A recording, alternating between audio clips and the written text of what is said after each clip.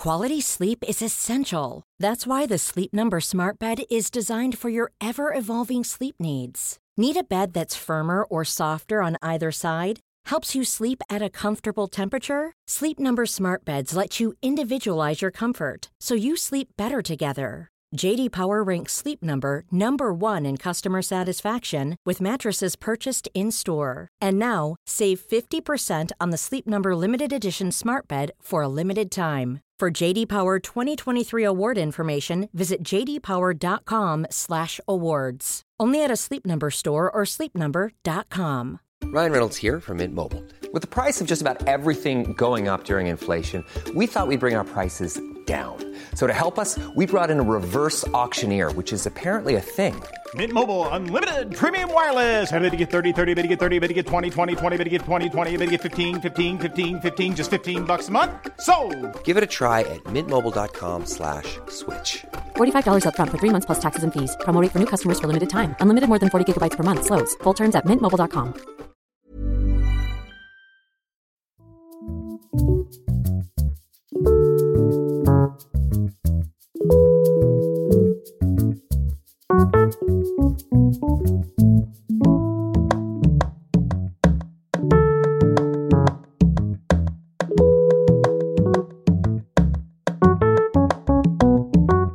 Hej och hjärtligt välkommen till ett nytt avsnitt av podcasten som heter Sinnessjukt och som rattas av mig som heter Christian Dahlström.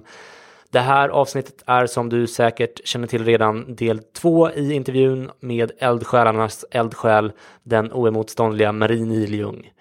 Om du inte har lyssnat på del 1 rekommenderar jag i vanlig ordning att du gör det först. Men ja, vem är egentligen jag att bestämma hur du konsumerar dina poddar? Det är ju helt sjukt att jag ens försöker. Du gör precis som du vill såklart, och oavsett hur du gör är jag väldigt glad att du lyssnar på detta. Efter det här mycket korta introt är det dags att återigen besöka Marie Niljungs universum, där ingen behöver skämmas över självmord, självmordstankar eller psykisk ohälsa överhuvudtaget. Från Ljusteragatan 3, fredagen den 11 mars. Marie Niljung, varsågoda.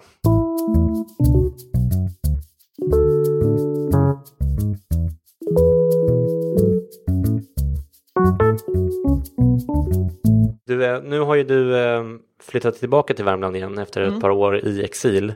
Och jag har ju själv spenderat i princip alla mina somrar under barndomen i Värmland. Eller ja, alla barndomar faktiskt. Alltså alla somrar under barndomen. I en liten håla där som heter Lennartsfors. Och även om jag älskade att vara där när jag var yngre, så har jag mer och mer börjat känna ångest inför att åka dit. Och dels tror jag att det är någonting med de här djupa, mörka skogarna där som jag inte riktigt gillar. Som får mig att känna mig lite klaustrofobisk. Men också att jag ibland får, eller ganska ofta till och med, får en känsla av att folk ser ganska pessimistiskt på sin framtid och sina möjligheter. Jag kanske är just där jag vistas, jag vet inte, men som du märker så generaliserar jag på ett nästan oförskämt sätt här, men hear me out. För ett par år sedan så gjorde SVT en granskning av självmorden i Sveriges olika län mellan 2000 och 2011, där Värmland var det länet i Sverige som hade högst självmordstal. Och Lars Jakobsson, som är professor emeritus i psykiatri vid Umeå universitet, sa då så här om den undersökningen: självmord handlar mycket om känslan som finns i ett samhälle. Det här är glesbygdslän med arbetslöshet och utflyttning. Jag kan tänka mig att det funnits perioder i dessa områden med en form av kollektiv depression. Ett samhällsklimat som delvis varit tufft och kärvt. Och jag minns också bara för några avsnitt sedan när jag och Per kollade på antalet patienter som fått antidepressiva mediciner utskrivna per 1000 invånare. Då låg Värmland i topp där med. Vilket i och för sig inte behöver betyda någonting. Det kan ju vara en bra grej också, men du förstår vad jag menar. Å andra sidan så såg jag också när jag gjorde research på det här att Värmland har klättrat i Mind Index de senaste 10 åren och nu faktiskt ligger över medel i Sverige. Och Mind Index, det är en sammanvägning av självmordstal och upplevd hälsa eller något sånt där. Därför undrar jag då 2 saker. Dels om du känner igen känslan av en form av kollektiv depression som den här professorn pratar om och som jag själv har känt i varje fall i de delar av Värmland där jag har spenderat somrarna. Och dels varför du tror att det ändå har börjat se lite ljusare ut de senaste åren. Värmland är ju ett ganska stort län trots allt. Och jag kan förstå att det kan kännas lite mörkt i skogen ibland, men där de har haft stora problem, det vet jag, Torsby kommun till exempel. Det är ju också en utflyttningskommun, glesbygdskommun. Det finns ställen i Värmland där man nog inte har så höga framtidstankar. Och vad det beror på, det vet jag inte. Men om man bara ser bara Värmland eller bara sin kommun så blir ju världen väldigt liten och allt andra väldigt läskigt. När jag jobbade i Grums kommun, som är också en ganska utsatt kommun när det gäller missbruk och självmord bland unga, så fanns det ju unga människor som inte kunde tänka sig att åka in till Karlstad 2 mil bort, för man hade bussfobi. Alltså man vågar inte, världen krymper, och varför, det finns säkert massa förklaringar, men det här med att det är ganska hög arbetslöshet i vissa delar. Ska du ha ett bra jobb eller utbilda dig så måste du flytta från Lennartsfors. För det finns ingen högskola i Lennartsfors. Kanske inte finns så mycket ens industri kvar där. Dåligt påläst där. Men, nej, alltså, det finns grundskolan ju lagt ner där, tror jag. Ja, så att det är klart att det gör någonting med mentaliteten. Och sen har vi väl ganska mycket kanske jant också, att man ska inte tro att man är något, och är man då ingenting så blir det ännu värre också. Och det är ju män, unga pojkar, unga män, gamla män som tar sina liv mer än kvinnor. Och det är ju en trist utveckling. Ja, och en spaning från Årjäng som ligger i närheten och som är lite som är större. En stad i alla fall. Det är att man, när man är där så tycker jag att man ser de här EPA-traktorerna åka runt där med... De finns i Kil med. Ja, okej, ja, men det känns... Ja, jag vet inte om jag blir väldigt fördomsfulla, men det känns som att det är ju killar som sitter i dem, de dricker öl och de är ändå typ så här 25 år gamla, och jag får känslan av att tjejerna har flyttat därifrån. Förhoppningsvis. Nej, så får man inte säga. Men, ja, men så är det väl. Tjejerna utbildar sig. Men vi har ju också ett problem i Värmland, och det är ju psykiatrin. Som i Arvika, så på öppen psykiatrin vet jag inte om vi har någon fastläkare och inte på... Vi har ingen psykolog på vårdcentralen. Vi har inte speciellt många kuratorer. Vi har väldigt begränsat med resurser att fånga upp dem som mår dåligt också. Och vad beror det på då? Jag vet inte.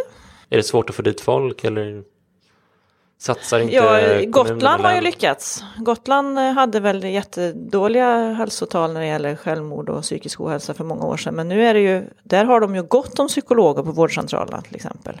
Ja, jag tror i och för sig att de har ganska höga självmordstal fortfarande, men det kanske blir bättre. Fast det finns i alla fall någon som jobbar med frågan. Jag tror att de även har psykiatriker som är fasta, som jobbar där. Vi har ju hyrläkare konstant i Arvika, och det tror jag är ganska mycket i Karlstad också, vilket gör att det blir väldigt svårt att få hjälp. Och bor du då i Lennartsfors, vart ska du åka? Alltså när du väl drabbas av den psykiska ohälsan som behöver professionell vård, så finns den ju inte, och då blir det dubbelt hopplöst, skulle jag tro. Du kanske inser att du behöver hjälp. Du är 23 år och bor i Lennartsfors och mår inte bra och försöker söka hjälp, och så får du ingen hjälp. Det är klart att det blir tungt.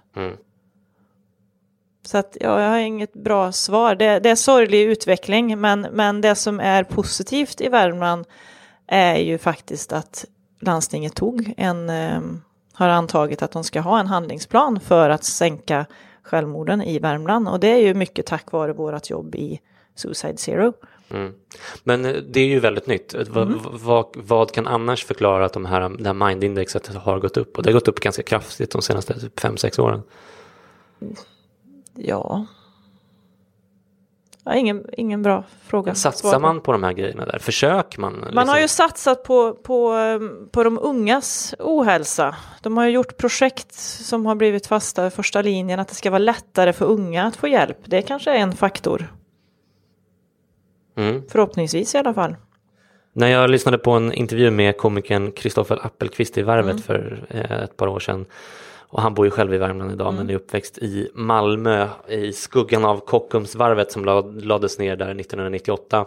Och han beskriver att han länge tänkte att det var liksom någon annans fel att han inte fick jobb, vilket gjorde honom väldigt bitter. Och han drar paralleller till just Värmland där han bor idag. Och han menar att i de gamla brukssamhällena så sitter den här mentaliteten kvar. Att de ofta har hög arbetslöshet, sociala problem och liksom rasistiska partier på frammarsch. Men det finns enligt honom också delar av Värmland där den liksom bördiga marken vid de stora sjöarna har gjort att liksom människor i hundratals år har varit självförsörjande bönder och sådär. Och att de har varit liksom egenföretagare som varit tvungna att på något sätt ta ansvar för sin egen försörjning, och att de därför är liksom bättre lämpade för ett liv bortom brukssamhälleseran. Vad tror du om den analysen? Är övergången från brukssamhälleseran till urbanisering och så vidare en del av förklaringen till kanske arbetslöshet och även att psykisk ohälsa i utflyttningsorter existerar? Tror jag, absolut. Man märker ju skillnad mellan Kil har ju alltid varit en pendlarort, eller man ska säga, inte alltid, men så har vi järnvägen i Kil. Vi hade ett slakteri i Kil, Scan fanns där. Men just att det är Kil har inte varit som Forshaga till exempel, eller Deje som är bruksorter. När bruket stänger så dör ju samhället lite grann. Och det är klart, har man inget annat så, och man inte har förmågan att ta sig därifrån till något annat så är ju risken stor att man går ner sig mentalt. Men det är ju skillnader i Värmland, absolut. Vissa delar mår ju jättebra och har Sunne och Arvika är väl sådana kommuner, och Karlstad och Hammarö och så växer ju och frodas. Medan andra går det sämre för. Men du, Marie, är ju tvärtom en väldigt kreativ och engagerad person som tycks se möjligheter i nästan överallt. Inte minst i ditt engagemang för Suicide Zero då, som vi redan har nämnt, där du är en stor eldsjäl. Och jag tänker kanske framförallt på Våga fråga-konserten som du arrangerade i augusti var det förra året. Ett initiativ som jag är så förbannat imponerad av. Det är otroligt. Kan du berätta lite grann om den konserten för de som inte känner till den? Ja, jag gick ju med i Suicide Zero sommaren 2014 och hade kontakt med Ludmilla och berättade min historia, och så fick jag någon fråga om jag kunde tänka mig att bidra lite grann med att hålla koll på webben, vad som skrivs på internet och sådär. Ja visst, det kan jag göra. Men det är ju inte min grej att hålla på, skriva och bevaka. Så jag sa det ganska tidigt till Ludmilla, det här är inte min grej, jag får nog göra annat. Jag är ganska bra på att sälja, jag kan sälja armband och pärla armband istället. Jag gör annat. Så jag lämnade den uppgiften, och sen så började jag fundera på, minns det tydligt, för jag var ute och sprang i oktober och tänkte, fast vi måste kunna göra något musikarrangemang. Jag ringer till Martin Hederos, en kompis, och frågar, skulle det vara möjligt att göra en stödkonsert liksom? Ja visst, säger han. Och jag är ju lite naiv och okunnig om hur musikvärlden funkar, så att, ja men till våren. Ja, du vet, det här tar lite längre tid, sådana här projekt. Jaha, okej, när ska vi köra då? Ja, men efter sommar, augusti blir nog bra. Okej. Ja, nu har jag bestämt att vi ska ha en stödkonsert. Ja, då får vi väl råda land det. Så då började jag kolla på vart kan vi vara? Vem känner jag i Karlstad som kan hjälpa till med det här? Jo, men jag känner Olle på Nöjesfabriken. Ringer Olle, är du med på det här? Ja visst, säger han. Och så fick Martin prata lite med sina kompisar i musikvärlden. Och så fick vi med Fredrik Lindholm, som jag hade också varit skidlärare ihop med. Så vi har liksom haft en helt annan relation tidigare. Och så började vi jobba med att ta fram ett koncept, och innan vi kom fram till vad den skulle heta och sådär. Men vi fick igång ett arbete med det här och började, jag har ju aldrig jobbat med det här, så att jag hade ingen aning om hur man söker sponsringspengar, och det roligaste var när jag hade kontaktat ett företag som säljer hamburgare och frågade, vill du vara med och sponsra? Vi ska ha en konsert. Den som skänker mest får synas mest typ. Och så får jag frågan, säljer du paket? Nej, vi säljer armband, svarar jag. Det visar sig att man ska sälja sponsringspaket, så det har jag ju lärt mig under resans gång. Men jobbade stenhårt med det här under våren. Rodda med vilka leverantörer eller vilka sponsorer vi kunde ha. Mia Skäringer kom med i och med att hon är ambassadör. Hon skulle vara konferencier. Och vi körde på. Jag satt ju på tåget mellan Kil och Arvika och mejlade och ringde och raggade hela tiden i princip. Då var nog min familj ganska trött på mig att jag alltid hade telefonen igång. Men det blev en helt fantastisk tillställning. Fokus var ju att lyfta ett svårt ämne på ett positivt sätt genom musik. Det skulle vara fokus en bra musikkväll, en härlig kväll. Inte det här tunga, vi skulle inte hålla på och föreläsa, utan vi gjorde upp att det var musiken i fokus, men musikerna hade ju valt musik som passar ämnet såklart. Och sen så hade vi med några ur styrelsen som sålde lite armband och grejer. Och vilka var artisterna? Artisterna var ju Joel Alme, Kajsa Grytt, Martin Hederos, Mattias Hellberg.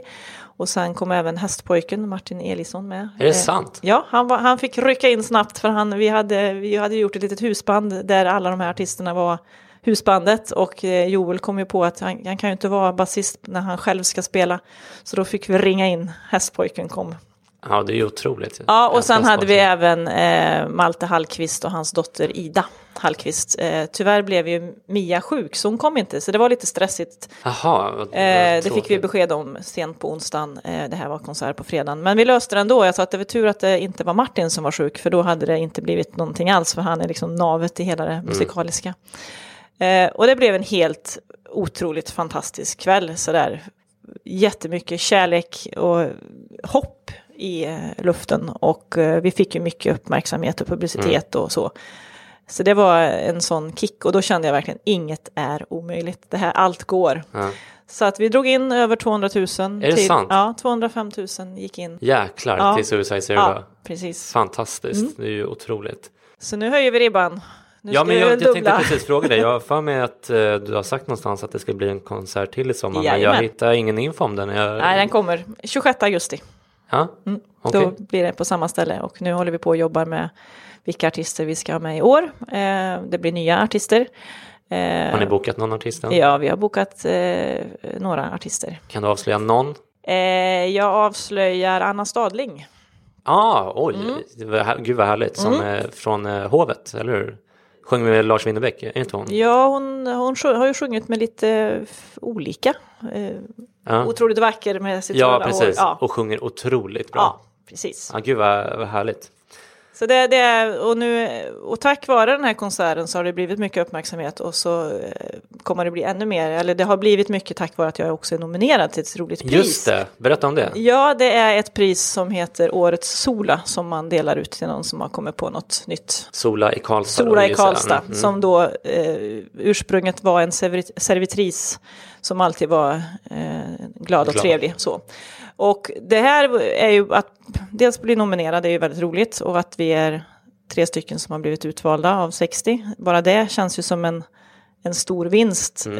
Sen vore det ju väldigt bra om jag vann, för då har jag ju liksom hela Karlstads, Värmlands näringsliv framför mig. Världens sponsrings... Men är det någon slags jury eller är det röstning? Nej, det har varit en jury, så att det är redan klart. Det är redan klart, okay. Så att vi har spelat in nomineringsfilmer, och så ska man sitta där och vara nervös. Men så därför måste vi ju få in mycket, mycket mer i år, såklart. Ja, men det är ju otroligt. Vad kan mina lyssnare få mer information om den här? Det kommer komma mer info på Suicide Zeros hemsida. Sen samarbetar jag med Broby Grafiska i Sunne, som är en skola som jobbar med marknadsföring och dylikt. Och de kommer att ta fram en informationskampanj om hur man faktiskt kan förebygga självmord. Men också en marknadsföringskampanj. Så det kommer de göra en hemsida för själva konserten. Men det kommer info. När vi ändå pluggar dina grejer här, så du föreläser ju också om självmordsprevention. Bara väldigt kort, vad handlar det om, och mer konkret, och vad kan man boka dig ifall man lyssnar på det här och är man kan boka mig. Jag har en enskild firma. Man kan kontakta mig genom marie.nilung@gmail.com helt enkelt. Ja, där har ni. Eller marie@suicidezero.se. Det är vilket som Jag föreläser, dels berättar jag min historia för att det finns en poäng att visa lite legitimitet för det man pratar om. Sen pratar jag om de här riskfaktorerna och skyddsfaktorerna och hur man faktiskt kan se signaler och vad man kan göra som när man står bredvid och så. Och jag utgår ju från material som Ludmilla Rosengren har när hon föreläser som också bygger på Ulla-Karin och lite Nyberg. Så att det är inte så att jag har hittat på det jag pratar om. Och det handlar ju väldigt mycket om att våga fråga. Och det jag vill få ut är just det här med att vi måste börja prata om det här. Och jag skäms inte och vi kan faktiskt göra skillnad. Vi kan inte skylla på att vi inte har vård. För du och jag kan göra skillnad. Och det är det som jag tycker är det allra viktigaste. Och det pratar jag jättemycket om i mitt jobb som personalkonsult i Arvika kommun också. Att vi alla kan faktiskt rädda liv. Oavsett om jag är chef eller medarbetare så kan jag göra skillnad. Sen kan vi inte bota, men vi kan göra någonting. Har jag en som är självmordsbenägen, ja men då ska jag ta den i handen och åka till psykakuten. Då har jag gjort någonting. Ställ frågan. Det är ingen som blir arg. De kan möjligtvis bli ledsna för att det släpper. Men jag har inte mött någon som har blivit arg på mig när jag har ställt frågan. Om du har självmordstankar. Ja, men det tycker jag att vi definitivt uppmanar våra lyssnare att också göra. Och när du föreläser så säljer du både... Säljer en väldigt bra bok gör jag. Ja, det också. Jag tänkte på armbanden, men du säljer min bok också. Hur kom du på den tanken? Ja, men jag tycker din bok är ju så fantastiskt bra. För den är alltså alla som jobbar med människor bör läsa den. Tycker jag. Och jag tycker att den är lätt tillgänglig. Även om jag som ändå har läst och jobbat med frågorna länge tycker att jag lärde mig mycket av den. Men någon som aldrig har närmat sig de här frågorna blir ju hjälpt av den här boken. Och det har ju de som har läst den sagt också. Och även den här podden är ju bra kunskapsspridare. Så att jag gör mycket reklam. Jag har fått ärva pappas säljargen och då utnyttjar jag den. För bra saker ska man sprida. Så jag säljer armband och jag säljer t-shirts och jag säljer en bok helt enkelt på min det där lägger sig som bomull kring hjärtat på mig som du förstår. Du, jag tänkte att vi skulle avsluta med att prata om det faktum att du ju faktiskt har jobbat som personlig handläggare på Försäkringskassan. Vilket jag upptäckte när jag gjorde research om dig. Och då hade jag redan så mycket saker som jag ville fråga dig om. Så att det var en ambivalent känsla av att dels så kände jag att så här, yes, äntligen. För jag har frågat om det på Twitter nämligen. Om jag är väldigt dålig på Twitter ska jag säga. Jag har fullt upp med Facebook och Instagram. Ja, jag förstår det. Men jag ville ha någon som jobbar som personlig handläggare på Försäkringskassan. Eller rättare sagt, jag ville ha någon som har jobbat som det. Som kan uttala sig om organisationen utan att känna att man riskerar att få sparken för det. Och så kände jag ju också såklart att nu måste jag stryka ett par andra frågor här för att den här intervjun har redan blivit för lång, vilket är ett återkommande problem i min podcast. Men jag tänkte så här, och jag bad dig inför den här intervjun, så jag gav dig en liten uppgift att du skulle fundera på dina 5 bästa insider-tips från din tid som personlig handläggare på Försäkringskassan som kan liksom hjälpa lyssnarna i sin kontakt med Försäkringskassan. Har du haft tid att klura på det? Det har jag.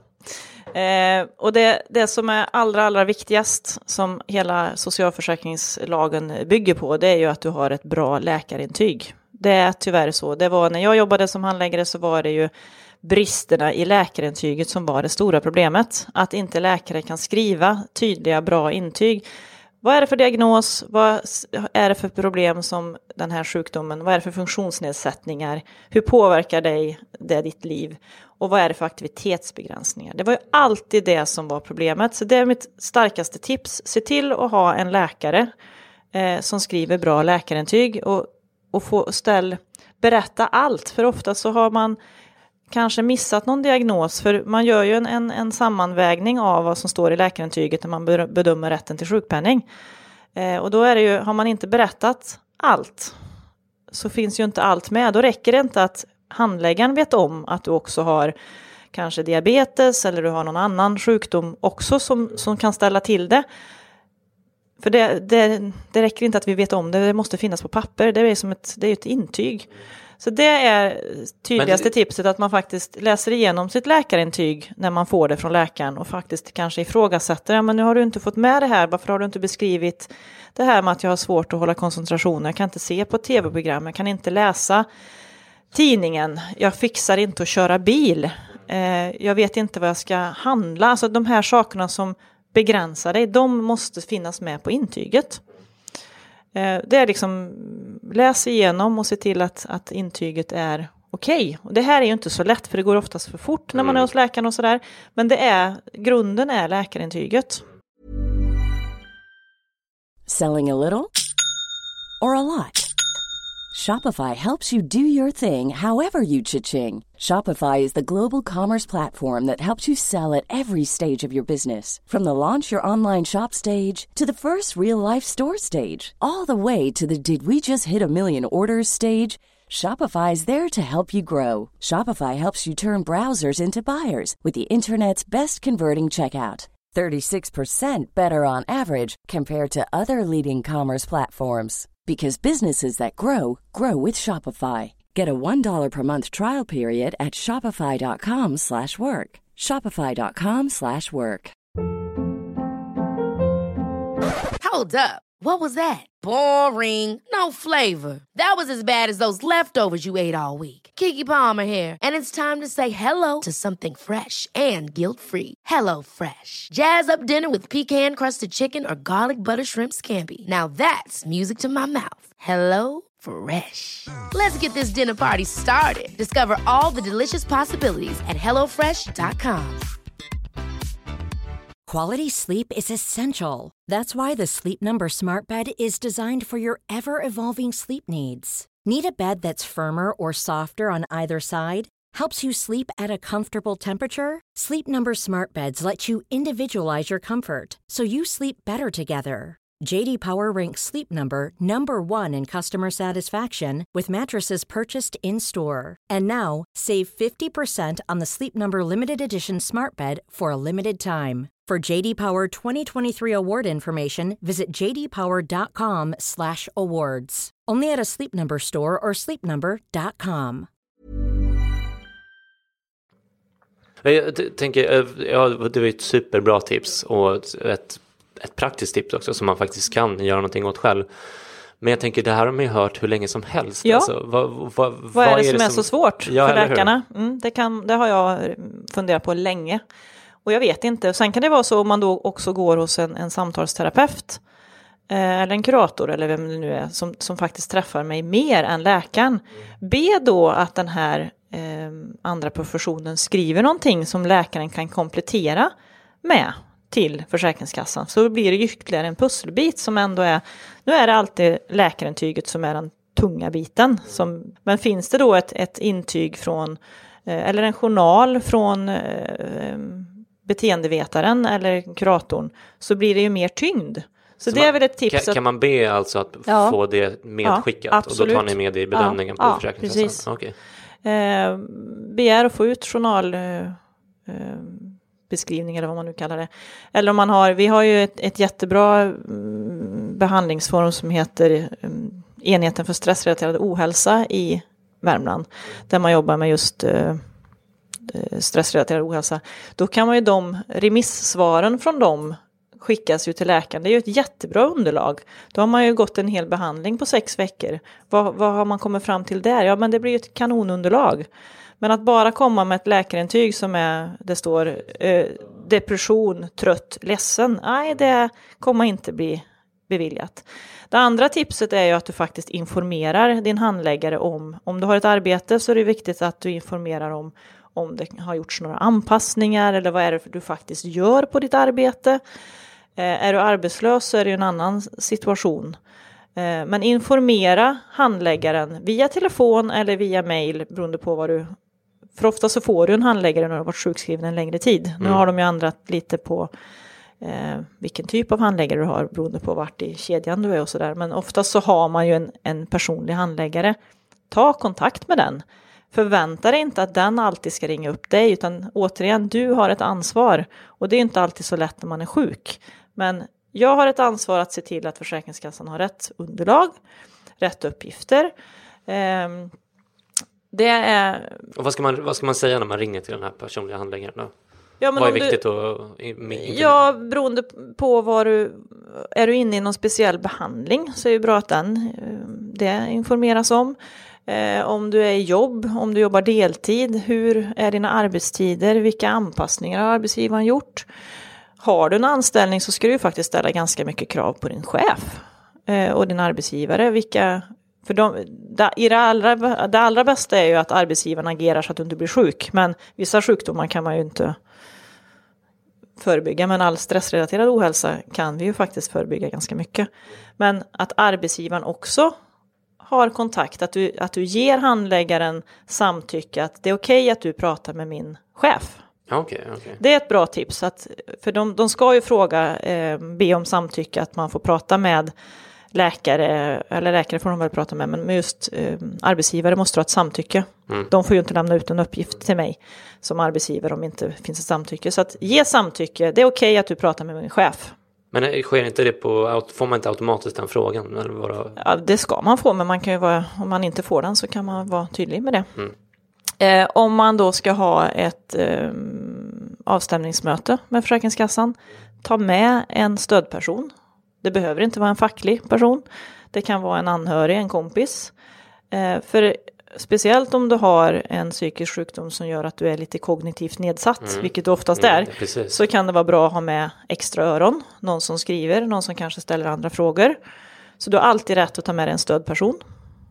Det tänkte jag på i min kontakt med Försäkringskassan, att jag tyckte att det var härligare att mejla, därför att då fick jag det på papper på något sätt. Men ett telefonsamtal, jag antar att de inte spelas in. Jag kan inte, nej, det gör de ju inte.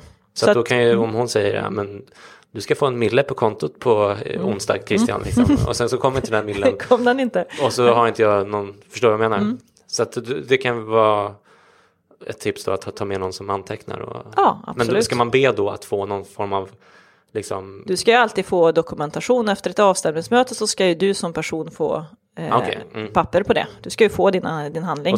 Och då kan det vara tips att kanske läsa igenom det så att allting som ni pratar om verkligen stämmer. Precis. Ja, men det är bra. Så informera läkarintyg, ta med stödperson, och även det här, kolla att ansökningen har kommit in. För det kan ju vara, har du en arbetsgivare så ska ju den anmäla att du är sjuk efter 14 dagar, så går det över. Det kan ju ha skett något fel. Det är ju oftast datasystem, i alla fall kommuner, som gör det, skickas automatiskt. Någonstans kan det bli fel. Har det inte kommit in en ansökan så vet ju inte Försäkringskassan om det. Även om det har kommit in ett läkarintyg så måste det in en ansökan. Visst är det så att när man loggar in på Försäkringskassan så finns det en sån här liten progress bar precis i mitten där man ser alla, nu har det här intyget kommit in, nu har det här... Ja, mina sidor heter det. Ja, precis, mina sidor. Och där kommer den där ansökan där ska ju också ansökan finnas. Så om inte den finns där, då finns det skäl till oro? Då, ja, då bör man skicka in en ansökan, kan jag säga. Okay. Och även det här med att du kan se att läkaren kan ju skicka ett elektroniskt intyg. Och så ligger det där. Men det är ju inte samma sak som att Försäkringskassan har hunnit bedöma det. För de har ju 30 dagar på sig att bedöma rätten till. Och det kan ju vara så att det är ett dåligt intyg, då måste det kompletteras. Så var det för mig. Ja, oftast. Och det var ändå min läkare väldigt bra. Och när jag såg för jag fick information, vilket jag tyckte var ganska, det kändes proffsigt. Att men det här saknas. Då kändes det som en riktig bagatell. Och jag kan tänka mig för sig att för min personliga handläggare var ganska dålig. Alla andra som jag var i kontakt med på Försäkringskassan var liksom sådär pragmatiska, vänliga människor. Men hon var inte alls bra. Det är ju människor som jobbar på Försäkringskassan, och människor är olika. En del är väldigt styrda. Vi har det finns ett regelverk som ska följas. Sen är det ju en tolkningsfråga, såklart. Ja, men det var, förlåt att jag avbryter igen här, men när jag intervjuade Marie Åsberg så sa hon det att på Försäkringskassan så sitter ju människor, och de allra flesta är bra, men så sitter det en del människor som är liksom, som inte det här som du pratar om tolkning, utan nej, men så här är det. Nu har staten sagt att nu ska vi sjukskriva färre, och då gör jag det. Och frågasätter inte det själv, utan liksom... Och får man en sån handläggare som inte du kan ha en dialog med, som inte funkar, ja, men då ska du byta handläggare. Och det var min nästa fråga med dig. För att det var ju så att, som jag sa, min personliga handläggare Jenny, som hon hette, hon var djupt obegåvad. Och alla andra var jätteschyssta där. Så det var väldigt, och det var ju synd eftersom det var hon som tog besluten till slut. Jag känner ju till det, så att det är så som du säger att man kan byta personlig handläggare, och därför har jag 2 frågor. Och dels då först hur man går tillväga för att göra det. Och dels undrar jag liksom, hur mycket den här nya personliga handläggaren vet om mitt case. Jag tänker typ att min handläggare som jag hade först då kanske gör någon liten anteckning om att jag är krävande och dum i huvudet. Och till mitt eget försvar då, så var jag verkligen inte det. Men eller är det så liksom att när de får mitt case så ser de på det verkligen med nya ögon? Eller hur funkar det? När jag jobbade på Försäkringskassan, och det är väl samma sak nu, att man har något som heter ärendehanteringssystem där alla handlingar som rör ditt ärende är på dig. Och då är det ju viktigt att jag som handläggare dokumenterar när du ringer, vad du uppger, men det ska vara sakligt. Jag kan inte skriva, gud vad jobbig Christian är, han är bara pest. Det får inte jag skriva. Skulle det vara så att du är väldigt otrevlig och du hotar mig, då får jag skriva att... jag upplever att han har hotat mig. Man måste vara objektiv i sin beskrivning. Men det gjorde jag inte heller. Nej, men om det skulle vara så. Man ska vara objektiv och man ska dokumentera. För det finns ett krav på att du ska vara aktiv i din rehabilitering. Både från arbetsgivarens håll och från Försäkringskassans håll. Om du då har varit aktiv genom att ringa och den inte har noterat det. Eller du har skickat ett mejl som heller inte har blivit dokumenterat i det. Så då har ju den brustit i sin handläggning. Så alla som har ett ärende på Försäkringskassan har ju en egen akt. Man har ju liksom ett ärende. Och den har man antagligen rätt att begära ut och gissa. Ja, så man kan kontrollera den. Men det låter ju också som en sån sak som man kanske inte orkar göra. Det orkar man nog inte. Men om du då byter handläggare, då finns ju all dokumentation kvar. Och då ska ju måste ju läsa in sig på ärendet och se, oj, här har man faktiskt missat någonting. Så kan det ju vara. Skulle det vara så att de säger, men du får inte byta handläggare, vilket de inte kan säga, tror jag. Men jag har ju dubbelkollat att inte jag ska säga något knas, att det har hänt något nytt. För du jobbar ju inte kvar på Försäkringskassan. Jag jobbar inte kvar. Men du jobbade till 2013, var det inte så? Ja, precis, oktober 2013. Så att jag har kontaktat en enhetschef för att stämma av. Jag tänker säga det här, är det korrekt? Ja. Och jag hade fortfarande rätt. Ja, bra. Så det är bra. Men hon vill också poängtera att man har 30 dagars handläggningstid på sig. Så har man, alltså Försäkringskassan har 30 dagar att handlägga om du har rätt till sjukpenning eller inte. Så att om du byter så är det 39 dagar? Eller? Nej, men alltså, nej, inte om du byter. Men det är viktigt att man har med det. Att det går inte... Det är inte orimligt. Nej, det är inte orimligt. Och ibland så finns ju människor som har en tendens att skicka in saker för sent. Och då blir det ju fördröjning. Då kan du inte få din utbetalning den dagen som alla andra det är får. också helt det är helt naturligt. Men ibland så är det en del som glömmer bort det. För då är det Försäkringskassans fel. Men om det är så att man inte får gehör från en ny handläggare, men då får man ju ta reda på, vem är din chef? Vem är enhetschef på det här kontoret? Och få namn och nummer till den. Och så får man ju ringa och berätta att jag behöver byta handläggare. Därför det är så man går tillväga alltså? Ja, det ska ju inte behöva gå den vägen. Men om du stöter på patrull och det ingenting händer, så får du då får du ta nästa steg. Då får man göra klassiska, då får man gå på chefen. Det låter så naturligt när du pratar om enhetschefer och det här. Men alltså för mig som utomstående, den här organisationen, den är helt obegriplig för mig. Jag fattar ju ingenting av det. Nej, men alla har ju en chef någonstans. Jo, precis. Men jag har inte riktigt fattat liksom, för att de människorna som jag har pratat med, och det var 7 olika personer, jag fick intrycket av att de inte satt i samma stad alla, och att de tillhörde en massa olika enheter som var specialiserade på olika saker, att det var, du förstår vad jag menar. För när jag jobbade på Försäkringskassan, då hade man något som heter tidig bedömning, dit alla läkarintyg och alla ansökningar kom först, och så gjorde de någon första bedömning. Kommer det ta längre tid? För en del behöver vi bara ha 2 veckors sjukpenning, sen klart. Andra behöver ha samverkan. Och då skickades det till ett annat kontor som jobbade med handläggning. Nu har man ändrat om lite igen, så att alla ärenden som rör Värmland handläggs i Värmland. När jag jobbade så lades vissa i Örebro, tidig bedömning. Men nu, så att man har gått tillbaka lite. Men det är klart att det händer saker på den myndigheten också. Men när du har varit sjukskriven en längre tid så ska du ha en personlig handläggare, och den ska du ha kontaktuppgifter till.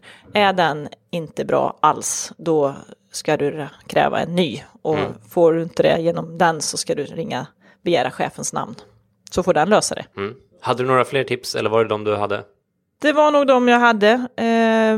Som sagt, läkarintyget är viktigt. Ta med en kontaktperson, stödperson. Informera handläggaren om vad som händer. För det är människor som man kan inte gissa när man sitter där. Och att man ska kolla att alla papper är på plats. För det kan ju vara så att någon har missat att anmäla att du är sjuk. Så att kommer det inga pengar så undersök varför. Gud, vad snäll och schysst och smart du är, Marie. Och tack detsamma. nu blev det för långt det här som vanligt, men det känns som att vi har fått så jäkla mycket bra svar på en massa olika saker som jag har undrat. Tusen tack för att du tog dig tid att komma hit på din korta vistelse i Stockholm. Och trevlig resa tillbaka hem till Värmland. Tack så mycket, nöjet är på min sida. Det var hela intervjun med Marie Niljung och jag hoppas verkligen att ni också har fattat tycke för denna mycket speciella människa från Kil. Marie finns på Twitter, hennes mejladress har ni redan fått. Jag uppmanar er återigen att kolla in Suicide Zero på deras hemsida suicidezero.se och på deras väldigt populära Facebook-sida som har närmare 40 000 likes tror jag. Har ni inte lyssnat på intervjuerna med organisationens grundare Ludmilla Rosengren och Alfred Skogberg i avsnitt 8 respektive 50 så får ni gärna göra det. Hörrni, tills vi hörs igen, ta hand om varandra där ute. Puss och kram, hej då!